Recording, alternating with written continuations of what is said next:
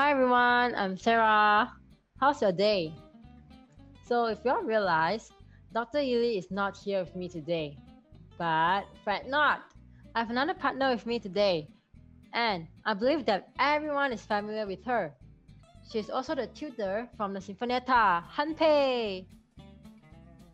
Hi, I'm Han Pei. Thank you for having me today, and I'm so excited for today's podcast. Yay! So, the topic of today's podcast is time. A lot of you must be wondering, why do we have time as a topic of today's podcast?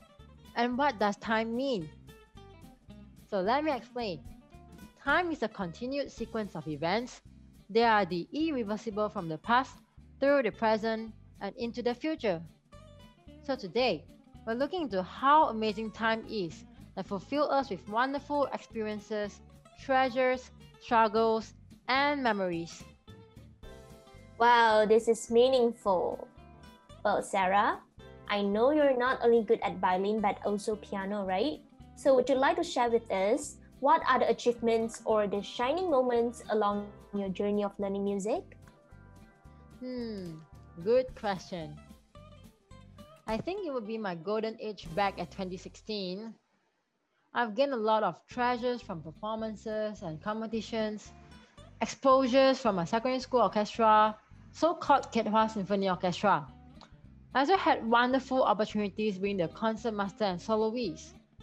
Well, if you can imagine, a whole bunch of us joined competitions together, we performed together, and the connection and bonding between us is just irreplaceable. Of course, having a good teacher is also important. When I entered uni, I got to perform with more people that are passionate in music.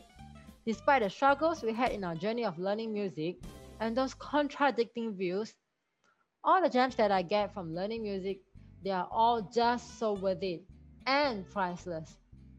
That's why there are people saying music is the strongest form of magic. How about you, Hanpei? Have you ever encountered any struggles in your journey of learning music? Well, I started very early, like at the age of 6.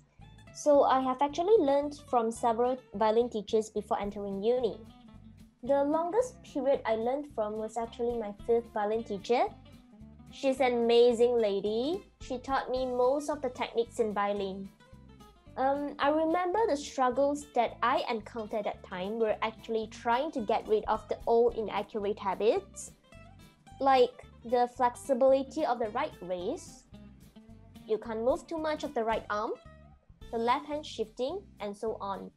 So I'm very thankful to have her because after a few years of learning, she introduced me to the Musica Sinfonietta Orchestra in Penang, and I learned so much from there. Sarah, since we're classmates, would you like to share with the listeners about your life as a music student in University of Malaya? Yeah, totally. I remember one of the most interesting thing is I was immersed with more music cultures from a lot of countries across the globe. Aha, story time. So let's talk about our own country first, Malaysia. One of our traditional music is from the Gamelan Ensemble. So through the World Music Culture course, I get to play some of the instruments from the Gamelan Ensemble. You know how precious it is to be able to play these traditional instruments, right? Imagine us playing this for our friends from other countries. Oh, it will be such a fruitful and fascinating session, right? Oh, I'm just so happy to talk about this.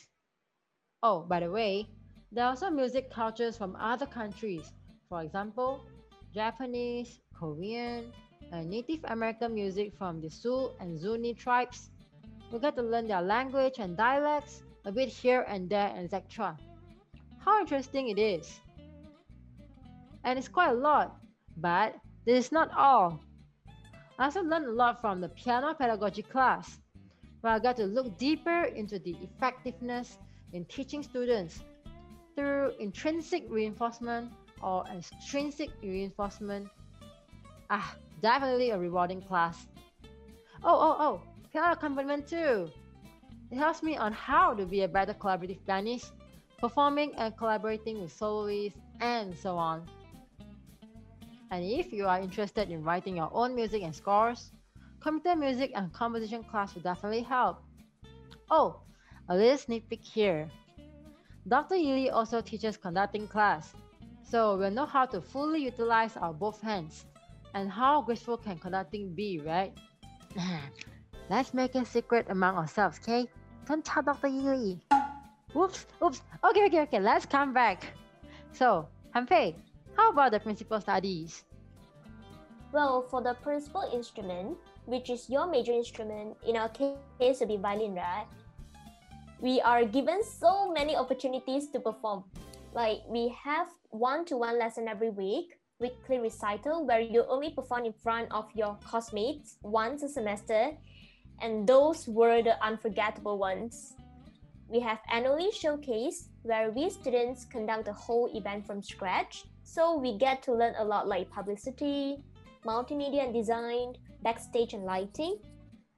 Lastly, not to mention various workshops and masterclass by maestros all over the world. Like the recent one, do you still remember? Both of us have participated in the virtual masterclass conducted by Bartosz Worok, a Polish-born international violinist. Yeah, I do. Oh, he's such a pro. Well, I guess it's time to say goodbye.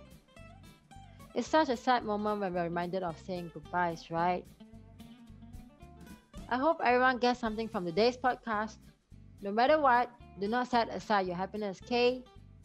You don't need to wait to be happy. Okay, lastly, let us thank Hanpei for joining me today. Thank you so much, Sarah, and goodbye, everyone. Let's listen to a gamelan music before we end the podcast today. Goodbye.